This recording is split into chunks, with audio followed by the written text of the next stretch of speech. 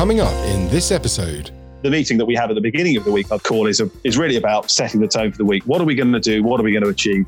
And then at the end of the week, when we reconvene, that's about celebrating successes. That's about talking about what we've done, talking about the great work we've done, talking about where clients have praised us, and just encouraging everyone to share information and share intelligence. That really keeps that teamwork and that team spirit going very strongly amongst everyone.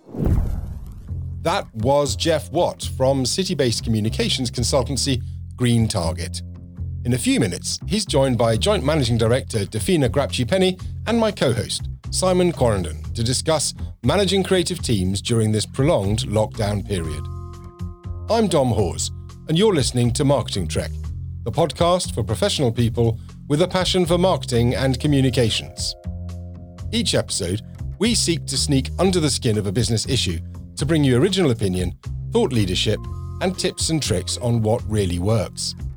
You can get involved too by visiting our website at martrekpodcast.com and signing the guest book or reviewing our podcast. We'll share details of how you can do that at the end of today's show.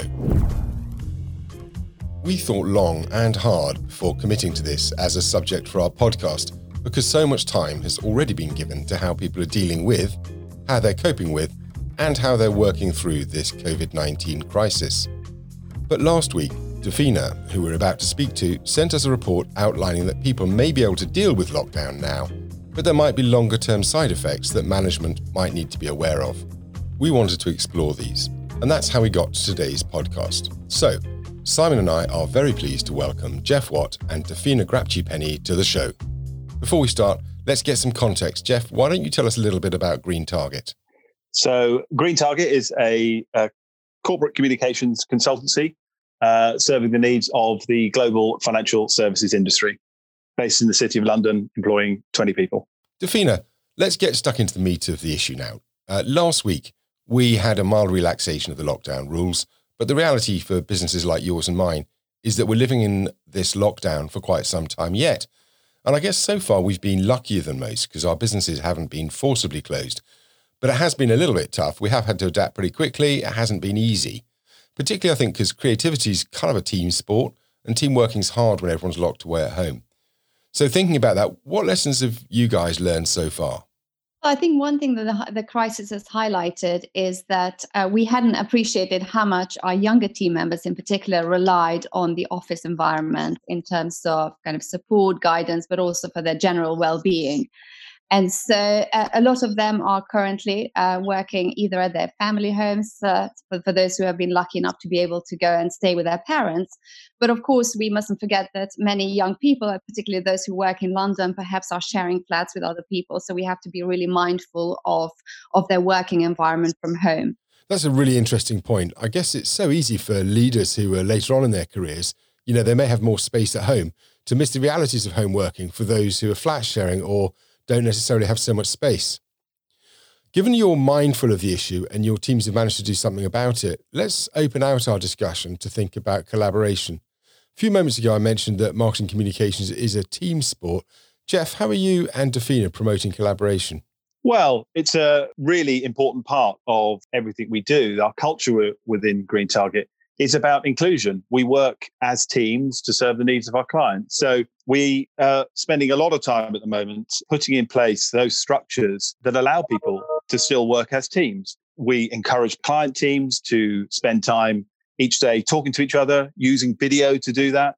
You can often find in an office environment, it's a great place for information to be shared. And what we're doing is encouraging people to share that information, to talk to each other. We are putting in place regular meetings. We do video calls at the beginning of the week and at the end of the week so that intelligence is shared, so people know what's going on, to encourage that teamwork, to encourage people to work together and still talk to each other. The meeting that we have at the beginning of the week, I'd call, is really about setting the tone for the week. What are we going to do? What are we going to achieve? And then at the end of the week, when we reconvene, that's about celebrating successes. That's about talking about what we've done, talking about the great work we've done, talking about where clients have praised us, and just encouraging everyone to share information and share intelligence. That really keeps that teamwork and that team spirit going very strongly amongst everyone. Okay, Simon, you've run big teams in your career. You've got a really good people head as well. So as the lockdown rules change, as they have this week, it's kind of becoming clear that we're not able simply to go back to the office and pick up where we all were on the 20th of March. You've lived and worked through recessions, depressions, dips, downers, shocks, crashes, and more. What advice can you give us from your experience? Oh, that's a tricky one, because, I have never in my lifetime seen anything of this magnitude, and therefore, to a certain extent, I am as unprepared as anybody else. I mean, having said that, we have had some interesting times in the past 30 years. And I have to say, in terms of Green Target, I know that is an agency that works particularly hard at team spirits, and it's that cohesion that they've invested in the past that's going to be the glue that's going to keep that particular agency together. So, I have no worries for Green Target, because the two MDs have worked so hard on creating that team spirit, and it really does. It glues the business together, and in tough times, it's the strength of that glue that keeps everything together. I agree with what Simon is saying there about Green Target. I think what we have done over the years, myself and Davina, is spend a lot of time being part of the team. We work with colleagues. We want to develop them. We spent time providing intel and insights and helping them become great PR people. And so what we're doing now in terms of the inclusive behavior we're trying to encourage, that we're leading, the emotional intelligence we try to show, the care, the support, and all the communication, that's not something we've had to necessarily suddenly just try and become people who can do that. It's in our DNA. We've always done that. So, and it feels very believable, I think, for our people. They know we've always been like that. And I think it's just now an extension of doing it remotely as opposed to in the office. We want them to understand, and this is very much the case, that we are all in this together. In the current climate, marketing is hard. But do you know what isn't hard? Making sure you never miss an episode of your favourite podcast. So tap the follow button on your podcast and you'll never miss out on the latest episodes of Unicorny or Marketing Difference. You can even go back and listen to our back catalogue of amazing episodes. If you do that, please leave us a review. It would mean so much. So one of the things I found interesting about how things are changing is that we're all working harder than ever before. And that absolutely concurs with the anecdotal evidence I have from the people I know. Everyone's absolutely at it. Stress levels seem to be up, and team is one thing and management is one thing, but the way that individuals react to the circumstance is totally different.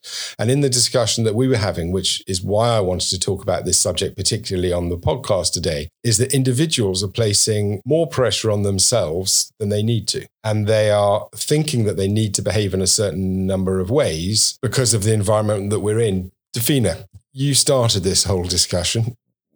Can you talk to that point for me?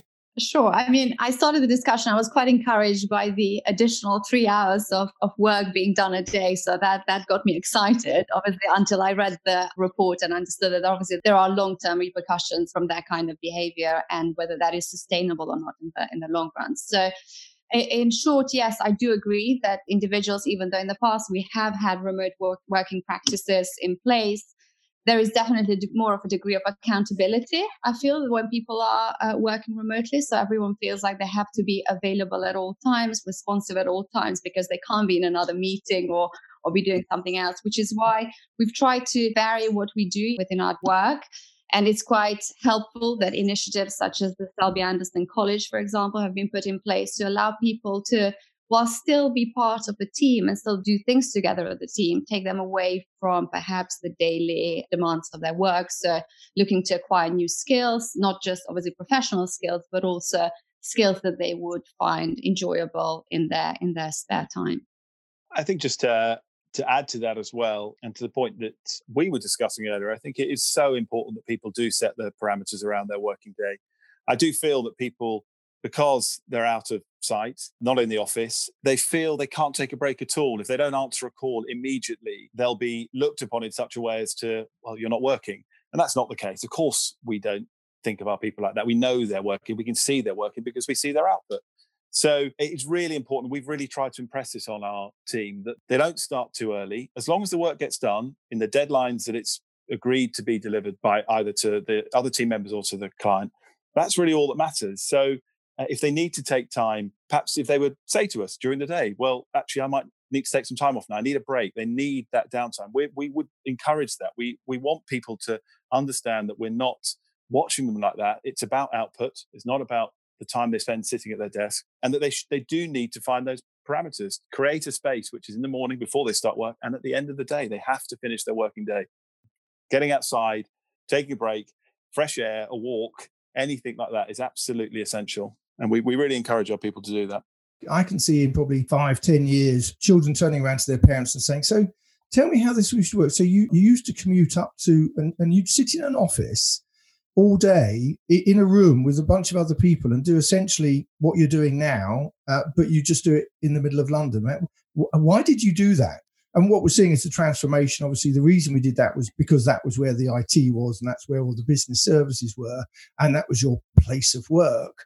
And by next year, we're going to see this sort of loosening, this flexibility. And of course, you know, the office itself will begin, the future will be the work club. That's where you'll go to meet your colleagues, to share ideas, to kind of, you know, shoot the breeze. But your place of work will be, if you're fortunate enough to work at home. And of course, the young people go to work for other reasons, but they'll realize, I think, that actually you can get a hell of a lot done by sitting at home. So, Simon, what you're actually saying there, given that we're speaking today to two of the city's top communicators, is short transport stocks, short commercial real estate stocks, and pile into technology, right? I'm saying if you've got shares in Regis, or even worse, other unnamed work. There will, of course, there'll always be a requirement for work, but this whole kind of concept of one desk per person, that's gone. But equally, we've got to try and ensure that for young people that what they're doing now is approximates and resembles something pretty close to the current work environment.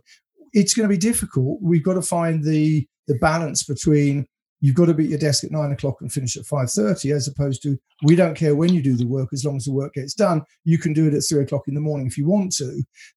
We've got to find the bit in the middle. So when we talk about teams, we usually, and we talk about clients, we talk about being an extension of the in-house teams. And I think one interesting phenomenon during this period is that, ironically, because our clients are away from the distractions of their own workplace, we have actually been able to be closer to our clients because they are relying on us as being part of their team a lot more. So all the things that we said before in terms of kind of support and sharing ideas and being in constant contact, doing video conferences and WhatsApp chats and Teams calls and so forth, that actually extends to our clients as well. So one upside of this has been that we have actually become even closer to our clients than we have ever been. Actually, that point around relationships that Davina makes is well made. And I think as an extension of that, it's allowed us to show a more human side with our clients. So we can talk more empathetically. We can talk about more than just work. We can talk about their lives, their families, because they want to talk about things other than just work at the moment. So it has been enabled us to deepen those relationships and to move them onto a new level, which will only pay dividends in the long term if we've shown there is more to our relationship than just being able to work for them. So I think that's a really important upside for us as well. Thanks, guys. Well, we're running out of time, but just before we go, I want to throw a fastball at you. Okay, so let's say COVID ends, the lockdown on COVID ends next week. How many of your staff do you think wants to go back to the office, Davina? I'd say half. Jeff? I'd say a little bit higher. And I certainly know one or two who probably quite happily stay at home. But I think a lot of people, the culture, being part of the team, being in the office is a big thing for us. So I think a lot of people are very keen to come back. How long that will last, of course, the novelty may wear thin. But I think a good number will want to come back. We hope.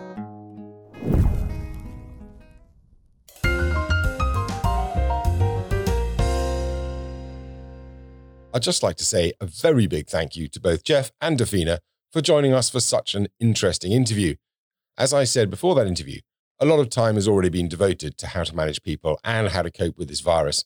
So it is hard to find an original and interesting viewpoint, but guys, you smashed it. Simon, Davina mentioned the Selby Anderson College there during one of her points, but our listeners won't know anything about the college. Yeah, so we were concerned, as you know, we began to see what we felt were slightly worrying signs where the younger people were beginning to feel isolated.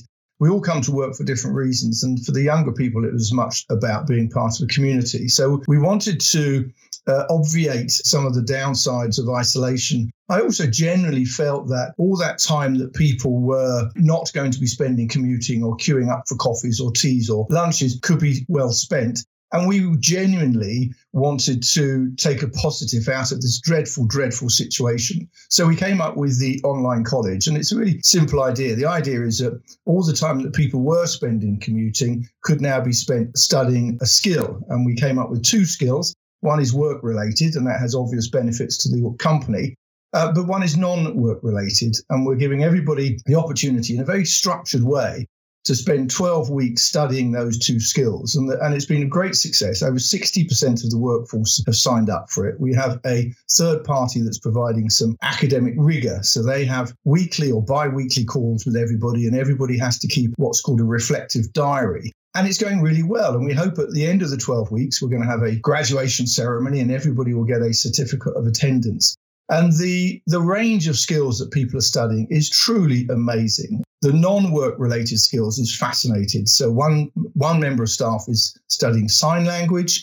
We've got cake baking, the fair sprinkling of languages, mindfulness, an absolute plethora of subjects. But of course, the work related skills are wonderful as well, because at the end of 12 weeks, people are going to come back to the office with existing skills either heightened or having acquired some new skills which directly benefit the agency. So we're really excited about it. I think it's going to be great.